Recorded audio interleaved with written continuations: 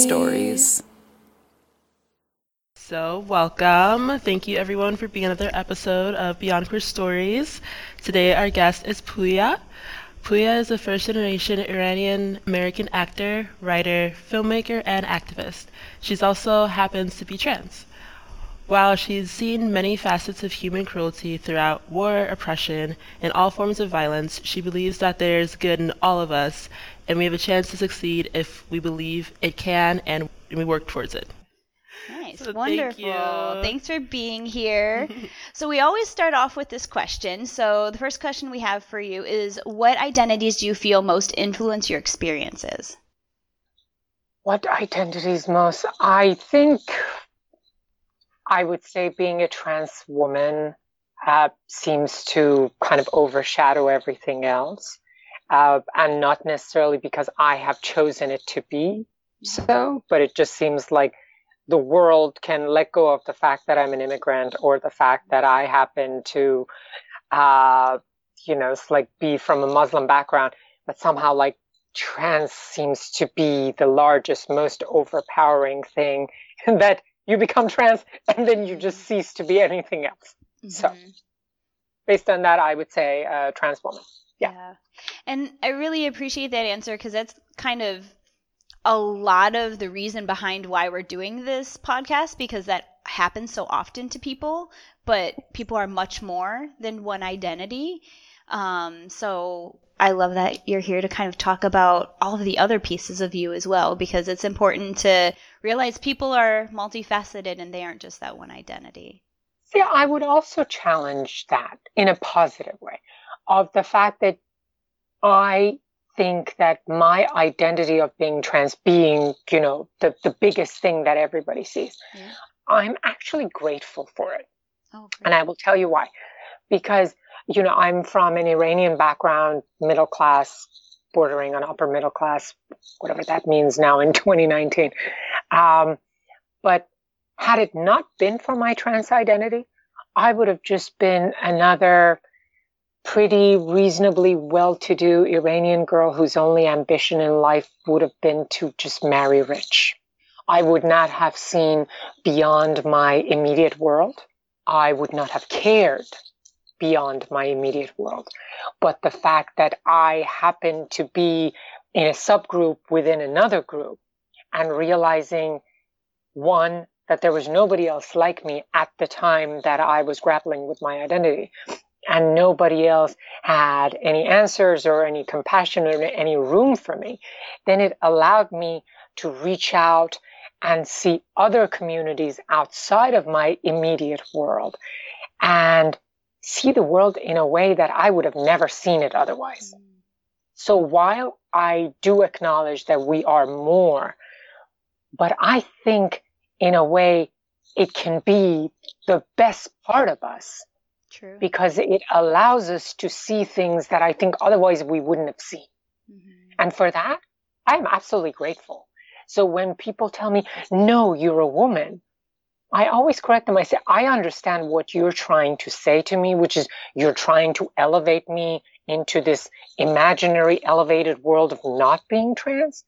Whereas I totally own my journey and I owe a lot of who I am, whether it happens to be that I'm compassionate or that I try to fight for the younger members of our community, or that I happen to even see the fights and pillages of different communities, whether it happens to be people of color, women, people that are differently abled, or whatever it is. I definitely owe it to that. So while, yes, I also happen to be a cook, I also happen to be someone's daughter, I also happen to write stories, and, I take care of a pet, and, all of that. I wholeheartedly believe that so much of the good that exists in who I am comes from that identity. Mm-hmm. And the fact that other people don't see it, and it somehow puts you, on a lower level. It's like when people say, but you're a woman, in their mind, they're elevating me to, being cis. And I totally own that back. I want to look at it as the fact that it's a wonderful thing. It's like having a magic power that other people don't have. And giving into it and embracing it and seeing it for the unique quality that our community has, which not everyone has. And I like to think that we've been given that because we can. Yeah, absolutely. That's beautiful. Thank you for Wow, it's really that. Sunday, isn't it? It is. The pulpit is high today. I never really thought about that to that extent before. Like, everything you said is true. And I have a lot of, like, trans women in my life who are just as out loud and proud as you, but I think would still be taken aback by what you said. So I'm just, like, trying to absorb everything right now. Yeah, maybe part of it for me is age. Mm-hmm. I had a birthday this week. I turned 41. When I was wonderful. When I was 4, 5, 7, 9, 10, whatever, this is like 30 something years ago. There was no trans word in my vocabulary or the vocabulary of my community. So it didn't exist. It was them, those people, which of course, could never be like the child of my family. Even though my mom kind of knew, and I've got to give props to my mom for taking me to a therapist when I was 3. And this is, now somebody say, well, why therapist? I mean, I don't know what an Iranian mother 37, 38 years ago in a Muslim country would have thought. If you have a young boy and they're playing with dolls, or they play the mom or whatever. And now we think about gender identity and gender expression and all those things, which these concepts did not exist back then. But so much of my life, I have been told and shown that, it's better for people not to know, because then, all of these things happen to you. And now when I look back on it, it was a gift. And I invite everybody who's listening to this to look at it as a gift. Gift doesn't mean that it makes your life easier, but it's like it gives you a vision into the world around you that other people don't have. And it may be one of those visions that sometimes, like, I'm like, universe, please take it back. I do not want this vision. It's like, as in these great Greek mythologies, you have this, that the hero of the story is given this gift, which then creates all of these problems that they have to solve throughout the path. And then by the end, everybody's happy. And I kind of really look at it that way, that the universe, our biology, our mind, our souls, however it is that we as individuals come together and become who we are. I think, in a way, it is a gift that it's been given, let's say, to me and this person, Puya, this is your gift, and you're going to find what your purpose is. For the longest time, I looked for my purpose. And now I realize part of it is the fact that, the universe decided that I was going to be strong and kind of sassy, and the world wasn't going to tell me what I was going to do and be. And that has allowed me to be there for the younger members of our community. And when somebody talks to me or asks me or emails me and says, I think God doesn't love me, or I think that I'm sick, that personally hurts me. And the fact that I can tell that person and I can look at them in the eye and I can hold their hand and I say, don't ever think you are sick, because you're not. You're just different. You're unique. And in the world, we value unique things. The only thing that gives jewelry its value is the fact that it's unique. If you could find it everywhere, there'd be nothing precious about it, because it would be everywhere. There's nothing precious about something that can be found at any time. But our community, some people say it's like it's 2% or 1.7%, I always say, what's a couple of inches between friends? What's a couple of percentage points between friends? And the fact that we are unique, I feel we are kind of like the gatekeepers between the two opposed part of the gender, and I don't want to say opposed, the two opposing, it's like gender norms, Ken and Barbie, if you may, which nobody is Ken or Barbie. And I feel that the trans community, trans women, trans men, non-binary people, we're kind of like, I don't want to even say the gatekeepers, but we're like the equator of gender. Somewhere in the middle there that have qualities from both sides of the spectrum. And I think instead of thinking that it's weird and strange, I think we can bring the opposing parts of the spectrum closer and realizing how much more similar we are than different. And I consider that a gift in my life to be that person. Sure, it's made life hard, but I always say nothing good is easy. Very true. Unfortunately. Usually nothing that's worth fighting for is easy, you know? Yeah. Otherwise, everybody would have it. Right. Exactly. Yeah. Sorry for the pamper. It's definitely Sunday. Clergy blood is bubbling. Yes, wonderful. So you mentioned that your mom took you to see a therapist when you were as young as 3. You weren't in the U.S., you said, yet at that point, right? Yeah. No, you weren't. My mom had taken me to a therapist when I was 3, then when I was 8, then when I was 11, then when I was 16, which 16 is the first time we ever heard the term trans. At that time, they used to call it gender identity disorder, which I personally don't like the term disorder because I think it's a misalignment. And I don't even like to call it misalignment because it's a different kind of alignment. Right. You know, who you are, how you see yourself, and your physical sex just align in a different way than most people do. But at that time, they used to call it a disorder, and the term at that time was transsexual. And that was because I was heavily depressed. I was in high school at that time. I mean, I'd been bullied since I was like in elementary school. My only saving grace was that I was a good student, so the teachers didn't bother me. But you know, by the time I was basically in the middle of my puberty, and at that time, and, you know, that chasm was just getting bigger between what the world expected me to be and who I wanted to be.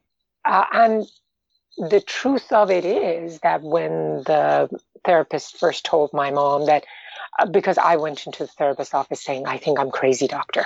I mean, that is what my understanding of it was. I'd never heard the term. And this was even before I'd ever seen Jerry Springer. See, that is how low my bar was at that time. But my mom talked to the therapist. I talked to the therapist, and I thought, oh, yay, you know, we have a word. This is going to be great. Everything is going to be great. And when we sat in the car, my mom, who is now a huge supporter of trans rights, both here and now that she's back in Iran, she's a mother in that sense that I believe that parents, most parents, unless there's something mentally wrong with them, they really do their best to try to protect their children for the most part, based on their understanding and what they consider to be right and true and good.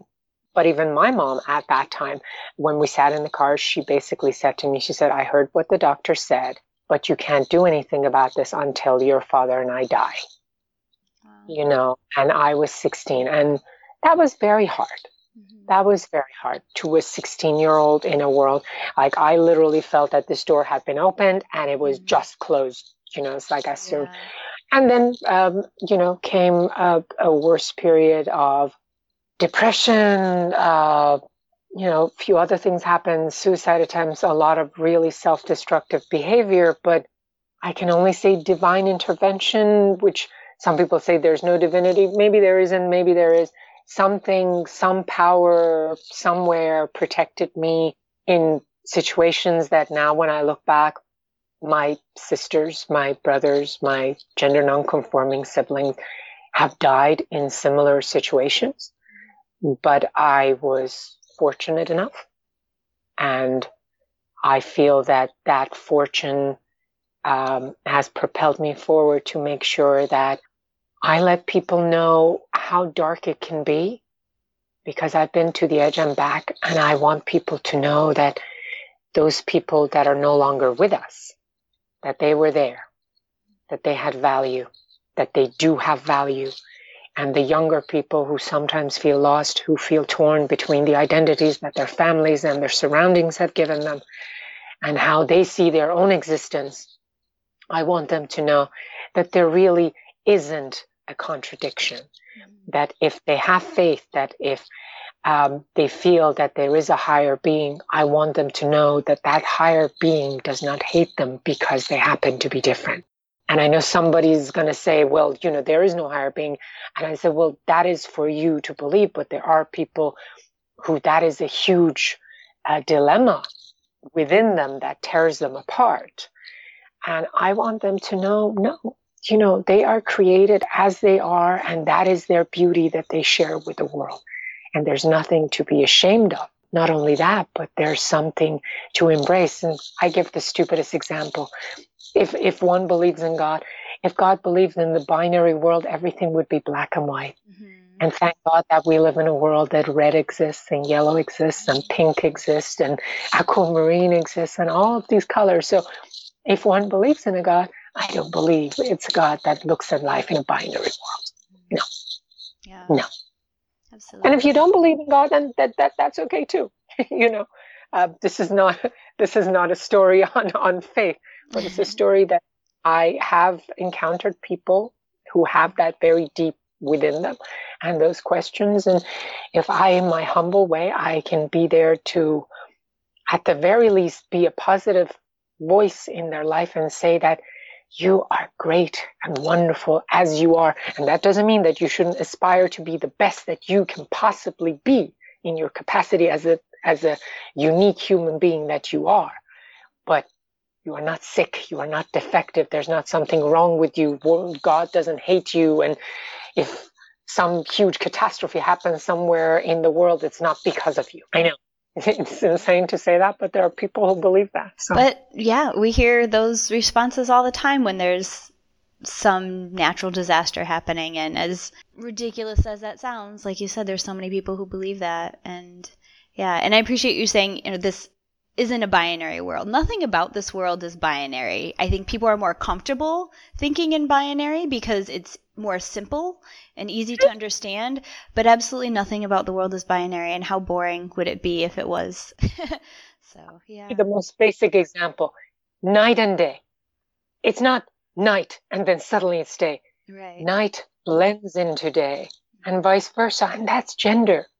Right. And everything else, that's good and bad. That's seasons, that's galaxies, that's water and earth. It's everything. Very rarely is it like this and then suddenly that. Mm-hmm. Even in race, we don't have those delineations, even though there are those people who believe that is how it happens.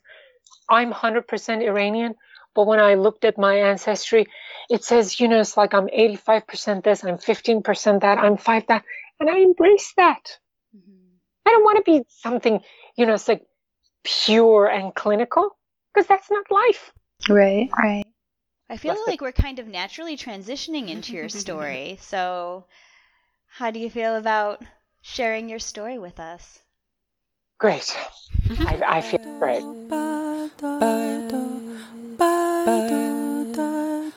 What I love to talk about is the combination of self-worth, love, and strength. And I know that this is beyond queer stories, but it's like I said, it's something I can't shut up. It's kind of like it's colored everything that's happened in my life.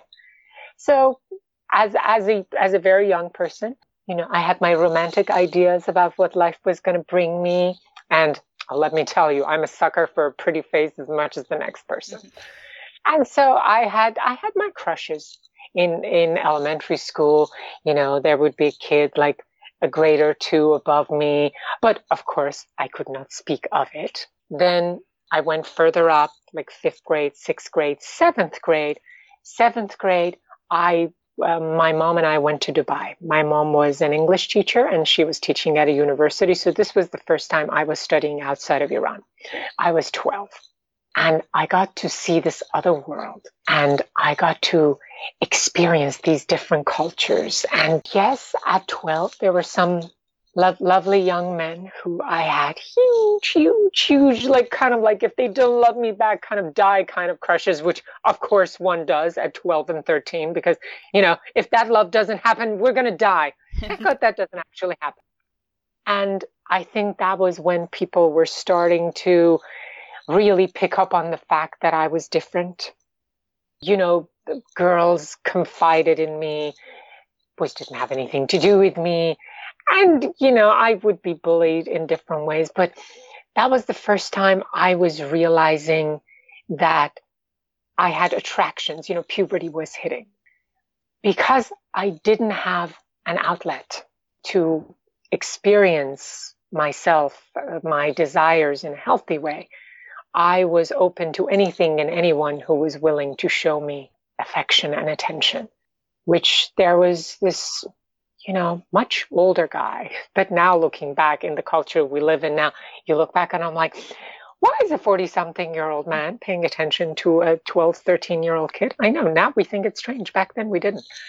And even at that time, I thought that the attention that he was giving me was not right. But he was giving me attention. The first person who'd ever given me attention. So that passed. Then I came back to Iran and I kept exploring who I was. And I'd become a target for people because I was one of those people who truly couldn't hide who I was, even if I tried. The more I tried, the worse it got. Like, it just became more obvious. It's like having a balloon and trying to squeeze it in one place and then it just kind of like plumps up somewhere else. And I became kind of like a target for everybody by the time I reached high school. I remember there were these two guys who were offering me protection in school if I gave them what they wanted. And there were many of these kinds of boys. And I didn't have a great amount of self-worth. I didn't think that I was really worth much other than what other people wanted from me. So I gave them that. One after the other, this one and that one's friend and that was cousin. And this kind of went on for a few years. People who were not good to me, who were abusive in a verbal sense. Some people who were also abusive in a physical sense. And then it got worse as I got older and as my depression got deeper. But then certain things happened in there that I now remember as little benchmarks in my experience. And that was people who showed me kindness. We don't think much of kindness. It's become passé. But it is not passé, because kindness is like a rope that can help somebody who's fallen to the bottom of a dark well. And in the midst of all of those boys who just wanted me for my body, for nothing more than just a momentary pleasure. And don't get me wrong, I'm not poo-pooing on momentary pleasure. Momentary pleasure is great, so long as both people are on the same page.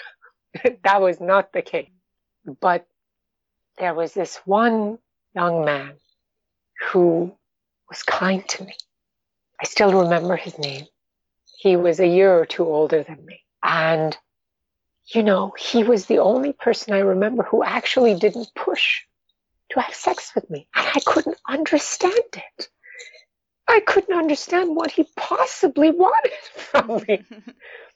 But he just wanted to be with me. He wanted my company. And to this day, I remember he was, kind of kick-ass in his own way. He had a motorcycle. And I was 17, 18, so a slightly older boy with motorcycle, just like, I guess I'm living, some 16 candles fantasy there.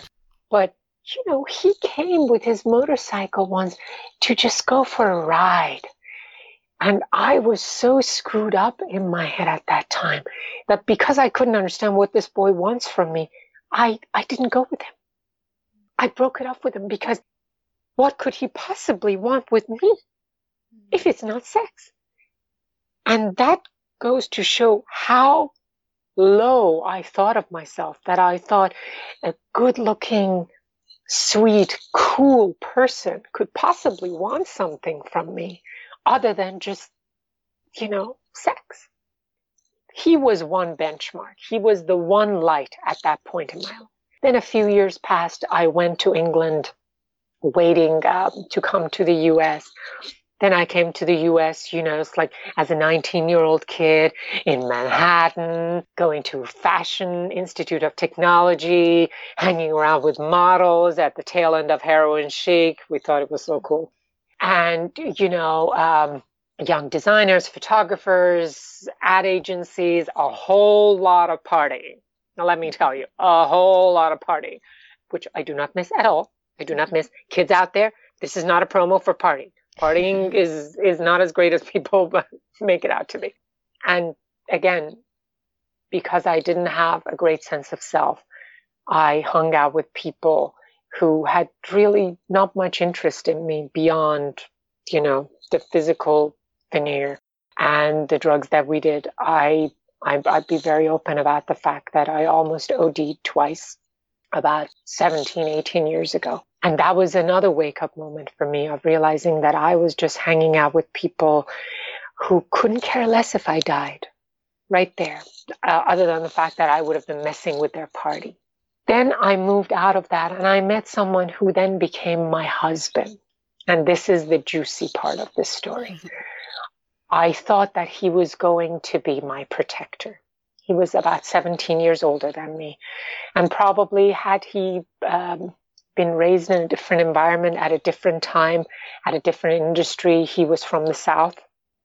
He was born in the 60s, and he was in a very masculine industry. He was a construction manager. I think had he been in a different world, he probably would have come out as gay. But considering that was the world he had been raised in, he had grown up in, and he was working in, that was just not a possibility. So he was dating me, and at this time I was pre-op and I was 24. And I thought, oh my God, somebody that wants to protect me, somebody that wants to be there for me, somebody that wants to be there by my side when everything hard happens. And that meant so much to me. Until about 6 months in, maybe not even 6 months, maybe less, I realized that this wasn't quite the heaven that I thought that it was going to be. It took me a year, a whole year. And now that sounds really stupid, but it took me a year to realize that he was abusing me verbally and then physically. That every time we had a fight, he would walk out and he would call me in an hour or so and tell me, I'm going to commit suicide. And he did this to me for a whole year until I finally said, you know what? Go ahead. Do it. Why did I put up with it? Because I didn't think there was anything more in my life. I didn't think anything more or better was going to come. I thought this is exactly what I deserved. I thought this is the best it was going to get. And then after a year of that, I thought, this can't be the best. I'm a good person. People like me. I make people smile. I cook for people with love. I've never tried to use anybody. I've never abused anybody. I've never tried to hurt anybody. My biggest crime was that I was trans. And after a year of that relationship, I had my surgery. And then I thought, well, what is the greatest thing that I can now accomplish? I could get married. I know now I think about it and I'm like, oh, Pooya, how little did you know? But when it's a right you don't have, it's so precious when you feel you get it. And so even though I knew that this person was on the brink of something bad and dark, I thought, we'll get married. We're going to solve our problems because he has said that he's going to be my protector and he's going to be there on the path with me and it's all going to work out.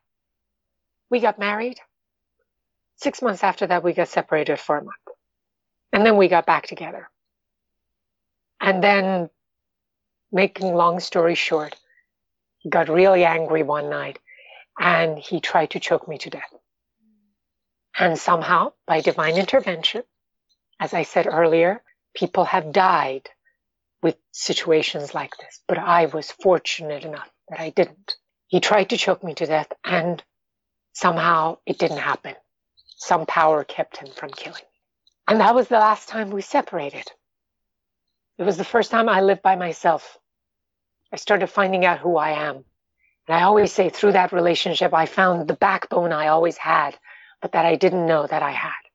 I thought that I needed other people to give me strength. What I found was that I was the strong one that other people needed.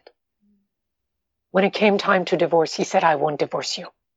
He said, I'll make your life a living hell. Who says that in real life? Nobody says that in real life. That's something people say in bad soap operas. But my life was a bad soap opera. He said that. I couldn't understand it. I couldn't understand how somebody that had said they were going to love me and protect me, how this person could now say, I'm going to make your life a living hell. I wrote a poem. It was called Sorrow. It was kind of depressing. And then 2 days later, I wrote another poem. It was called Dagger.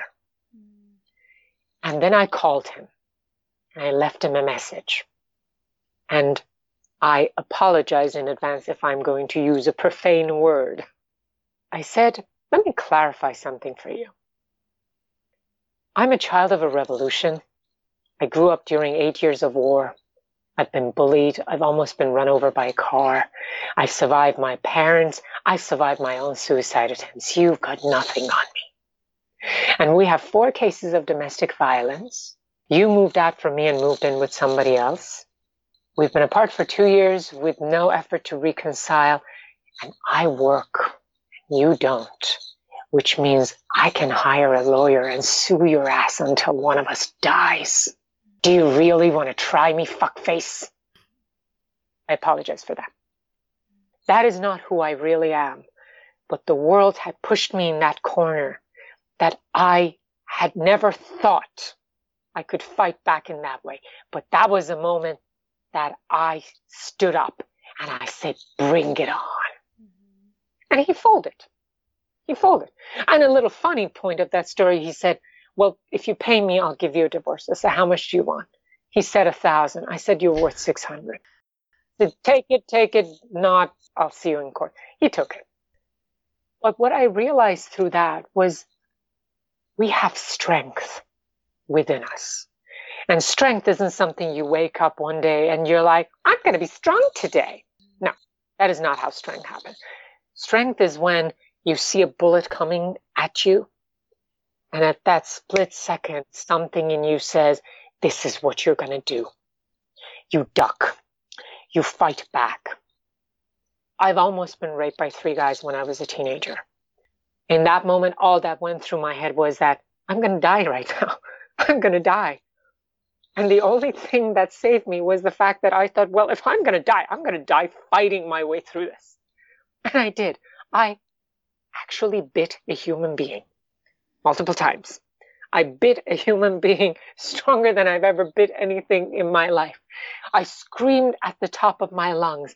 I kicked back. I fought back. I bit back. I did everything and anything my reptilian mind was propelling me forward to do. And that just bought me enough time to scare these guys and other people who were further away to come. And by the way, the sad part of this, you know, that intro that I say, I know the atrocities that people can commit. While I and my friend were being violated, there were about 10, 15 people standing around watching this happening as entertainment. So when people say about horrific stuff, I've seen it.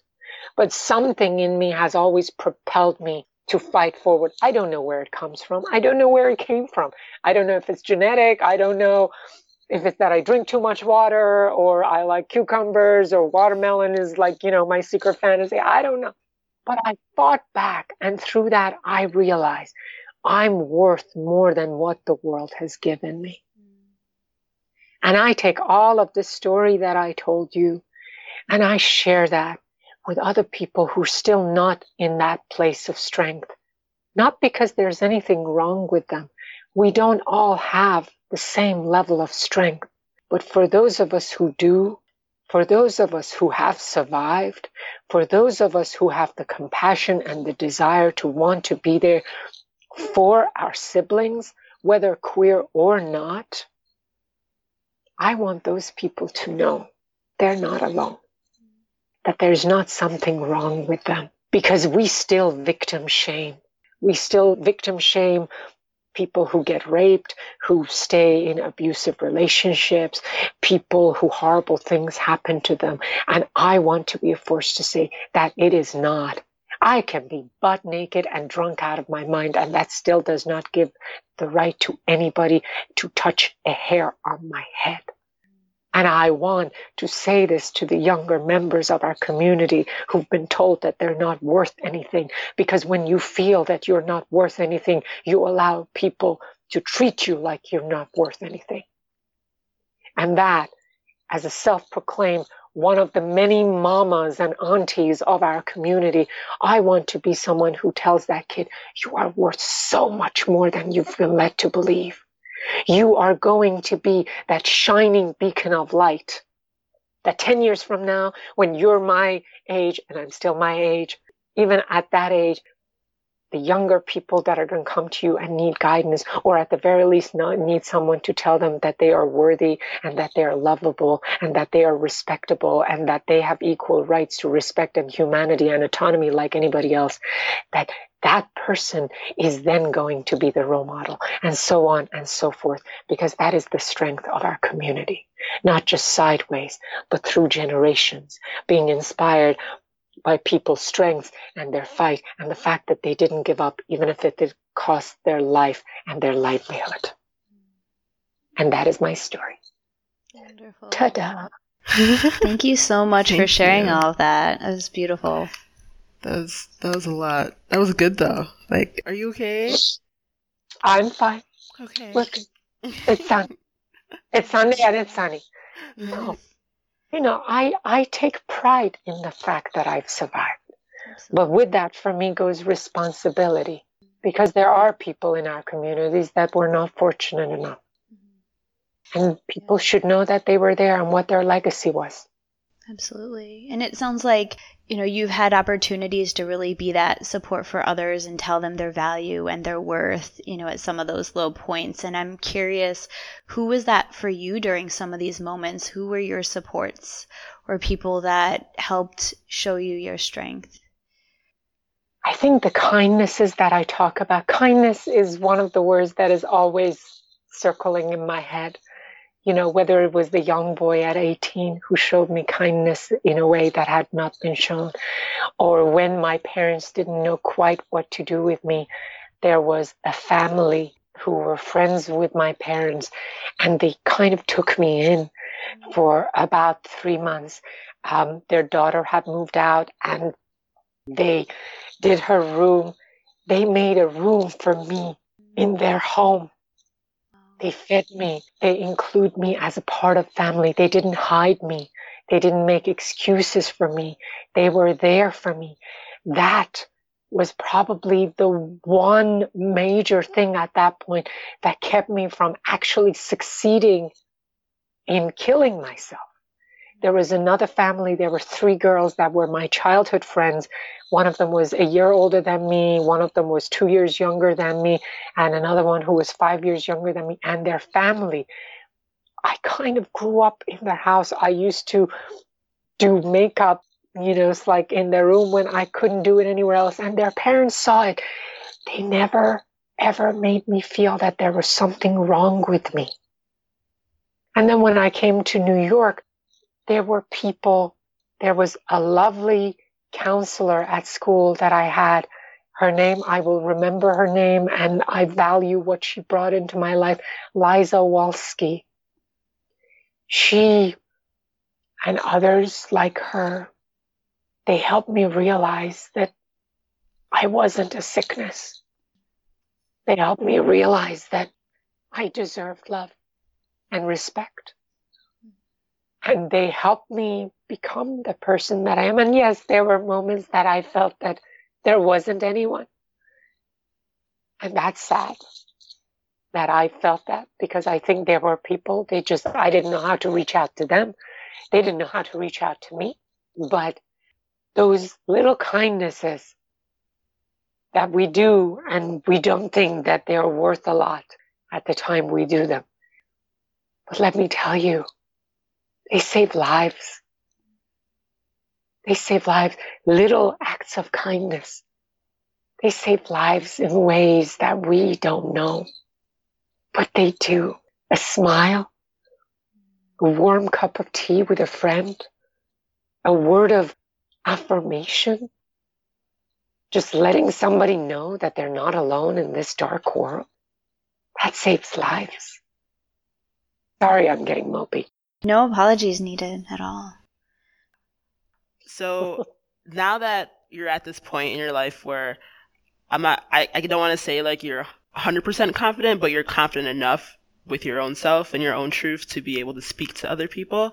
How do you take this back to the community that you grew up in, or do you feel comfortable doing that? I know your mother is like an advocate for you, but do you advocate for other Iranian American like people who go through this as well?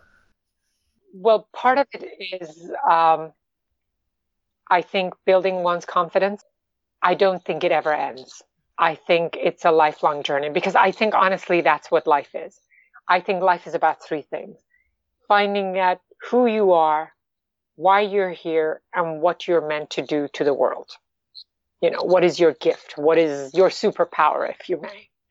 My superpower is that I'm trying.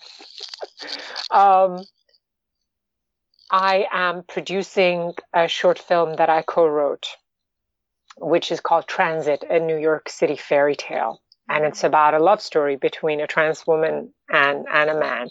And, you know, they fall in love and, you know, well, they hook up and, you know, they enjoy each other. And then at some point, she feels that she has to break it up with him, because if she comes out to him, then he's going to break up with her. And then, you know, however the ending goes. So the story was brought to me about 2 years ago by a friend of mine. And then I wrote the dialogue for the woman, because he knew enough to say, I know this character, but I don't know what she thinks. I don't know what she's going to say. And I completely value that, because that's what alliances are built on.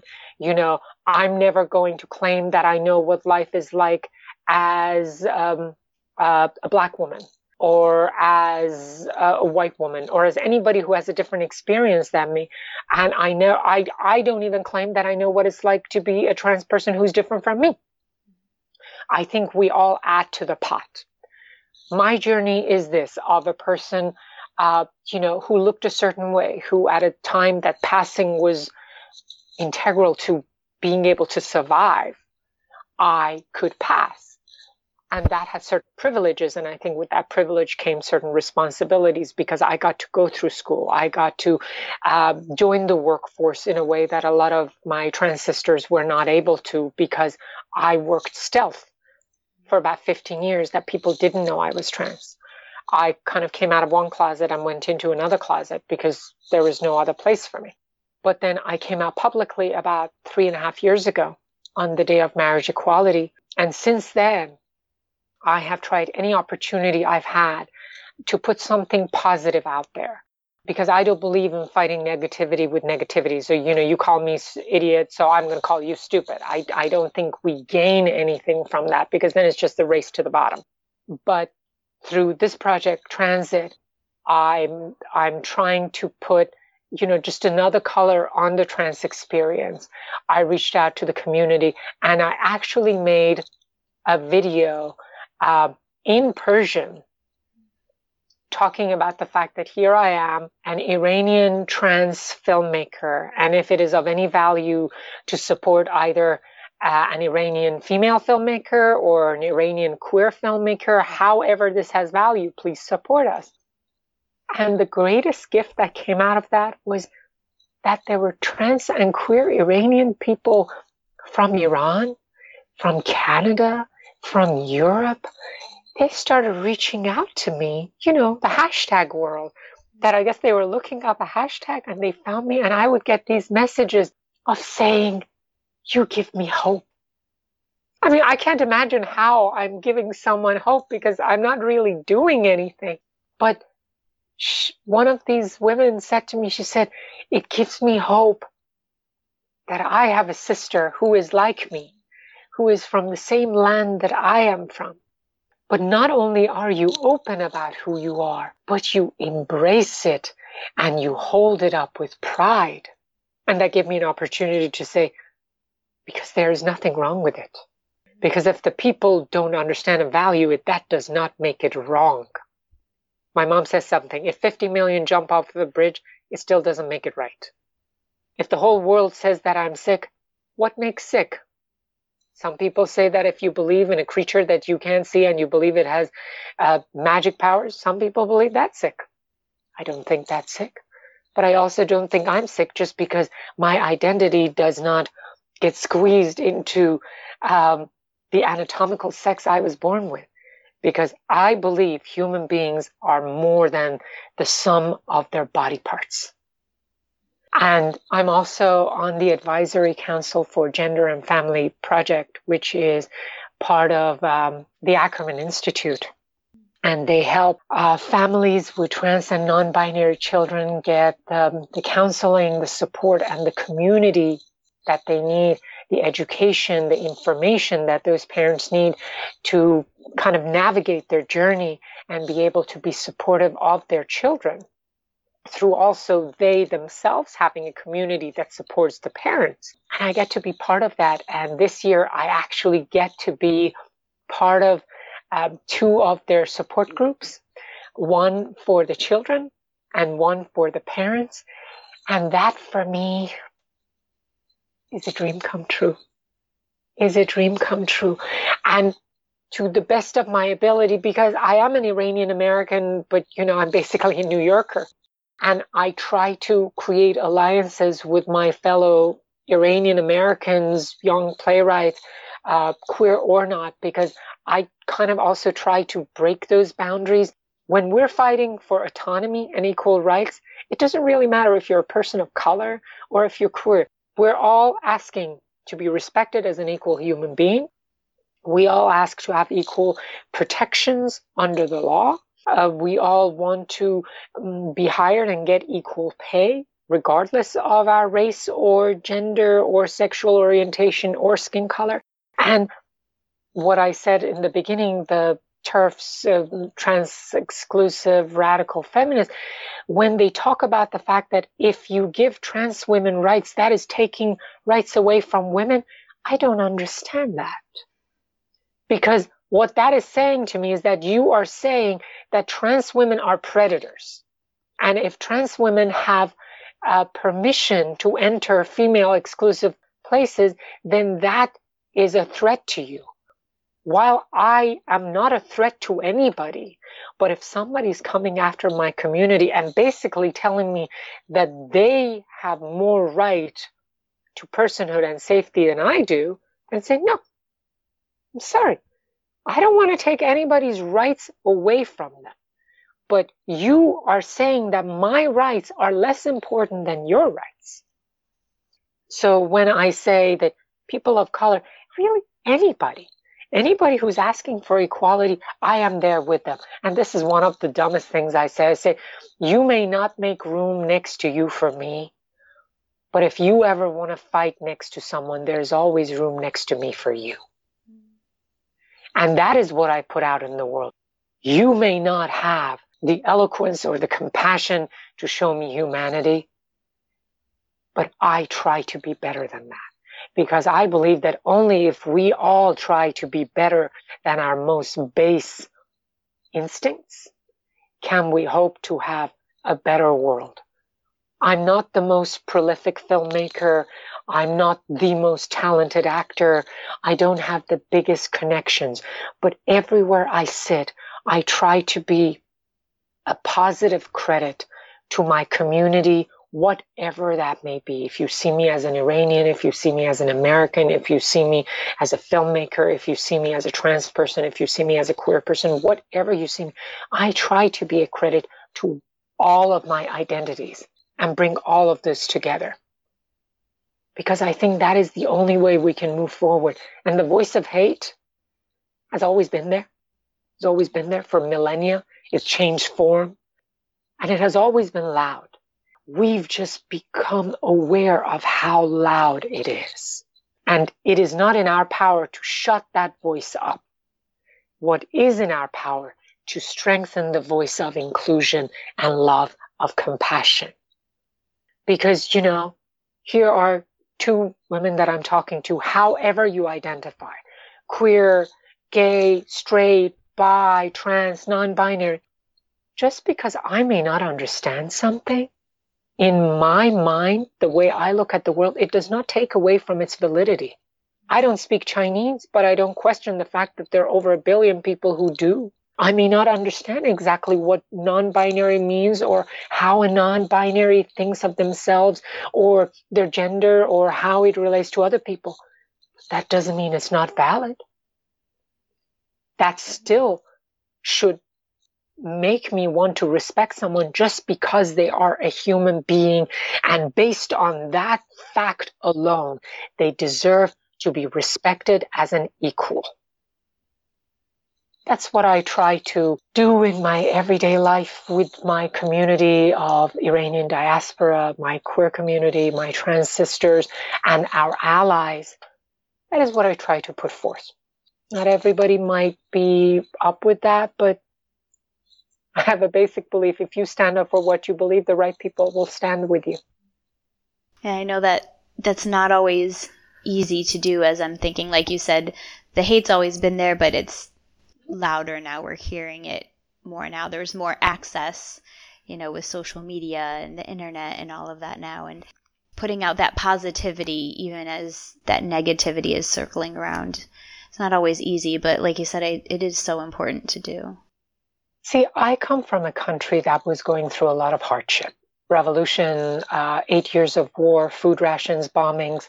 My family was fortunate enough we didn't actually lose anybody, but there were families who lost family members, their whole families, who lost their homes, who became refugees, when I was a child. I remember seeing them, people who had been somebody in their town, but now had been reduced to one room in a hotel in my city of birth, Tehran.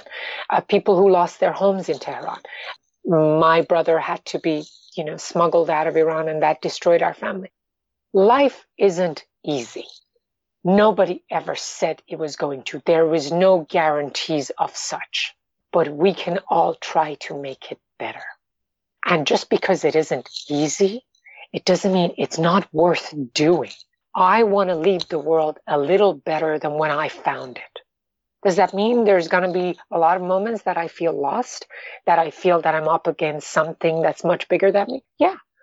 But there have been people before us who've done it. Great people. Great activists of color, women, queer people. There have been Norma Rays that fought for rights of workers, Dr. King, Susan B. Anthony, it's like all of these great people who have fought. They didn't do it because it was easy. So when you say it's not easy, no, it's not easy. But I think that is what makes it even worth more to do if it is of value to be of service to your community and the world around you and leave it a little better than you found it. If that is not something of value to someone, I can't force somebody to be something that they're not. But you two strike me as people who value trying to make your community and the world around you more positive. And that's more difficult. Think of it as building a house. Building a house requires patience and work and tenacity. It's not going to get built if you just sit there and just imagine it. You have to lay those bricks. And what we're doing now is those bricks that Marsha P. Johnson did what she could at the time that she could. And that's how much she could accomplish. And Jill Soloway created a show that created a dialogue that hadn't existed before that. And Laverne Cox and the lovely cast of Pose and Fantastic Woman and the trans women who ran for governorships or state legislator or queer people or allies. Change is happening. And the annoying thing about change is it's slow. It's never as fast as we want it to be. But that doesn't mean it's not happening. You are an instrument of change. You are an instrument of change. I'm an instrument of change. That Dre who put us in touch with each other, they're an instrument of change. And sometimes something takes 10 years, sometimes it takes 20 years, sometimes it takes 4 generations. We still fight for it. Thank you so much. We're almost out of time. So we want to give you some space to plug anything that you would like to plug at the end here, whether it's anything you're involved in, Any new upcoming projects? Yes. Transit in New York City Fairy Tale, we did a fundraiser for at the end of last year, and we raised a good amount of money for the first phase of production, but there may be latter phases and we're going to need more money. So I'm just putting this as a placeholder for when we get to that point. But the reason we created it is because we thought, why shouldn't trans people have a fairy tale? That things end happy at the end, that, the heroine of the story is a positive, strong, aspirational trans character. That, and, I try to be as good of a credit to my communities, as I said before, as I like, and I would love to collaborate with you lovelies if you ever meet me again. You're like, Priya, you really rambled on today, so we don't think so. No, absolutely not. We would love to. Yes. Yeah. Anything you have in mind, let us know. We would love to. But I also want to extend my gratitude to you for giving me this time, because I'm a little older and I've just seen a little more. And as Alexandra Billings said, she said, I walk into a room and my approach is that it's not that I know more than you. I just know something different from what you know. And if we can bring all of this together, then we will know so much more. And so me being older is not that I know more. It's just I've seen different things and I've learned different things. And I like to share that with you and your audience. And through that, we can strengthen our community and fight for our place, which is at the table with everyone else. Not a bigger dish than anybody else, not a smaller dish. Just at the table, the same thing that everybody else is getting served. That's what I'm fighting for. And I'm so grateful that you gave me the opportunity to be able to share that with you. Yes, we're grateful you were able to be here with us today. Can I just say one thing? Absolutely. Of course. If you aren't a motivational speaker, you should be. And if you ever start a tour, I will absolutely buy all of your tickets, and I'll be the only person in there listening to you. Oh my God! I've been thinking about it. Oh, Thank you. There's a sign from the universe. Yes, move that forward. Thank you. That means a lot to me. And you too, you mean a lot to me and to our community. And I'm so glad that our paths have crossed. And we're halfway through winter. So almost there. Yes. It was so great to have you, and I do hope our paths cross again. It was wonderful to hear from you. Thank you so much. And all of my hashtags. If your audience wants to follow me, I'm a kind of like a one-trick pony. It's Pooyaland everywhere, on Twitter, on Instagram. My hashtag POOYALAND. I thought if it was good enough for Disney, why not me? Absolutely. But if people ever want to reach out to me, and at the very least, I would try to be an ear that they can say whatever they need to. Thank you. Thank you so much. I hope you enjoy the rest of your Sunday. Yeah.